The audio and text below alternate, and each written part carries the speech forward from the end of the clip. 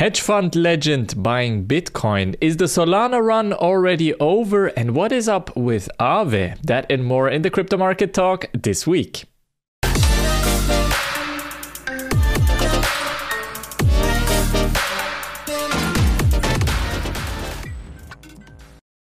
In this week's episode, we will talk about Bitcoin. We will jump into what legendary hedge fund trader Stanley Druckenmiller said about Bitcoin. Then we will talk about Solana because Solana has been ripping the charts. Let's see whether the run is already over.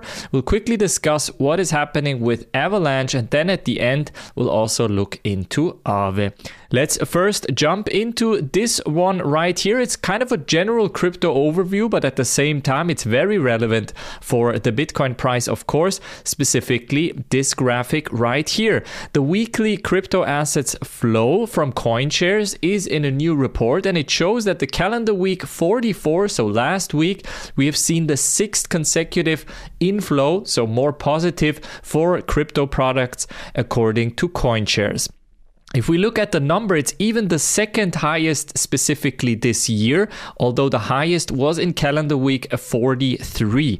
When we look at the general numbers, we can see that for Bitcoin, it was around 200 something million, and we're looking at the general market, of course, so we're looking at 261 million of net inflows last week. In total, that brings it to 767 million US dollars in inflow. The majority, again, was for Bitcoin, but we've also seen some inflow for other products. Of course, with the Bitcoin spot ETF discussion heating up, more people want to be part of the action, and with positive price action on Bitcoin, people usually buy into different products.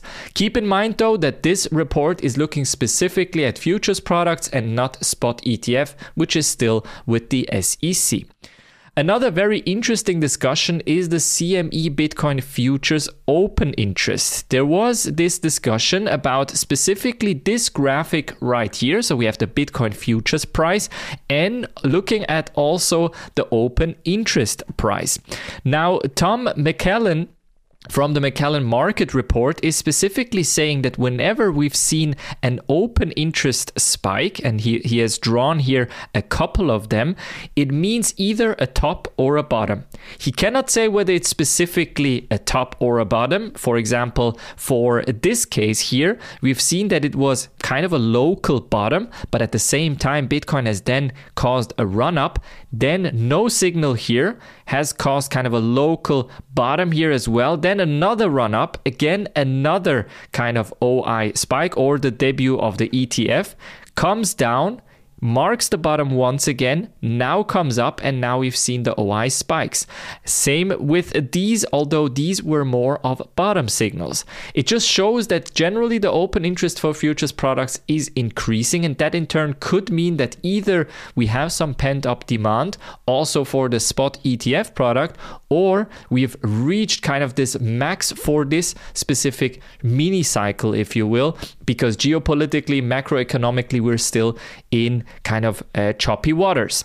According to hedge fund legend Stanley Druckenmiller, who has had an interview with Paul Tudor Jones talking about Bitcoin, he's generally very bullish on Bitcoin. He's saying, I don't own any Bitcoin to be frank, but I should.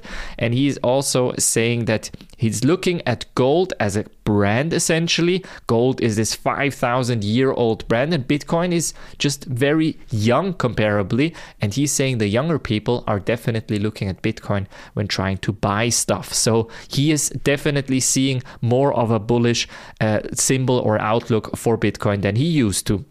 Now, looking at the chart, we can see the following here. We've had this crazy run up, of course. Then we wanted to kind of do this range trade. And essentially, it's been already broken because we've already seen the number go to around 35 to 36,000 US dollars. It has since come down, corrected a bit. So I would leave this in place for now. Maybe we can adjust it a bit more to the 36 and see whether this will range trade for some time still. If the range breaks, I would say we can look at other numbers. So we can look at around 38,000 US dollars for a new resistance. But for now, I would stay put here. Next up, we can discuss Solana. Now, Solana, and I have to jump into the chart here right away, crazy run up over the last couple of weeks. We've seen up to 80% of gains in around 30 days. And since then, it has unfortunately come down. So kind of the local maximum of around 46 to 47 US dollar. And since then, it has come down to around 41 US dollars. Now, still very respectable, thinking about kind of the lowest end when FTX came crashing down. It brought Solana to its knees of around $8 to $9. Now, looking at the Solana price right now, we're seeing some correction. And a lot of people are asking why the correction, why the sudden stop of the rally.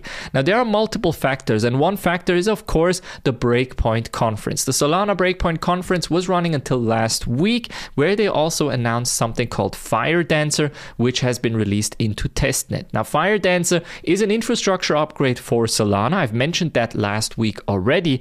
But the main issue with Solana, again, is the connection to FTX. Now, on one side, you have the FTX legal case against SBF, so Sam Bankman-Fried, etc. But on the other side, you're also seeing potentially a sale of the remaining Solana tokens that FTX has on its books. So we're looking at around here, for example, a 30 million US dollar transfer that has caused Solana to lose about 5% because the FTX estate is transferring this specific SOL number. On the other side, you also have this issue right here. Here, for example, we're looking at one person finding out that out of the 1,997 validators, 1,818 received delegations from the Solana Foundation or Alameda, and accounting for 90% of all validators. So decentralized, what is the question?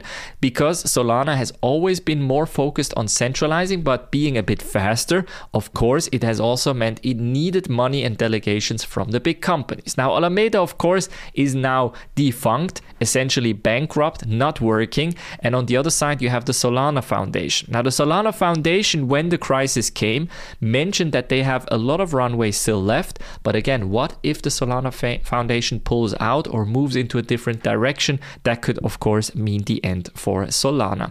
So that means if we're looking at the price generally, I do expect the price to come down to around 32 US dollars with this kind of FTX shock that's been going on. But after that, I do think we can see a potential bounce. So essentially, price coming down to around 32 and then from there on kind of going towards the 50s. So not looking too bad in my opinion, especially if the kind of general theme of a Bitcoin and crypto bull run coming back is also showing. Another coin that is hurting a bit is, of course, Avalanche, because Avalabs is cutting another 12% of its staff, specifically to reallocate resources. Now, Emin Günsir, the CEO of Avalabs, is saying that essentially because of the bear market, they had to reposition and to rethink their strategy when it comes to development. And that essentially means around 40 people out of the 335 employees they already have will be put onto the street. Now, these are ideally capable people who will find other jobs in the crypto industry, but of course it sends kind of a negative sign for Avalanche as well. But Avalanche kind of has been going on a very kind of upward streak, if you will. In my opinion, already kind of broke this sideways movement here. Also, nice movement from Avalanche here. Now, the question is, will we see kind of a retouch of around 11.95 and then jump into it? So potentially seeing a short one here, and then kind of after the retouch, we will see the higher numbers around 19 US dollars. For now, though, in my opinion, the Solana subject or narrative is much stronger, in my opinion, than essentially the Avalanche one. And next up, we can also discuss Aave, because Aave had to pause several markets after reports of feature issue. The pause affected multiple markets, specifically Aave V2 Ethereum market, but also certain assets on Avalanche and even specific assets on Polygon, Arbitrum, and Optimism. Now, why exactly is not completely clear yet. They just stopped it. What we still for now know is that no funds are at risk, and that is, of course, very very positive, but that also means that Aave took a bit of a hit here in the last couple of days here. We've seen Aave come up to around $90, then come down to around 70, go up once again to 100, then has been correcting down once again. So it sits around $97. Actually not too bad overall. Aave, one of the, I want to say, safest bets when it comes to the DeFi ecosystem and DeFi narrative. Even in the crisis time, Aave was performing quite well. They had kind of a security issue, has been fixed since then. So I do believe this is a very interesting bet. Again, a very important line here, this 91.98 line. As you can see here, fairly clear that it was resistance, even broke through the resistance, going for a retouch. And I do believe next up for us, now interesting zone, would be around 115 if you want to long this. That was it from the Crypto Market Talk this week. Make sure that you're subscribed to not miss any other crypto news. I will see you on the next one. Have a good one.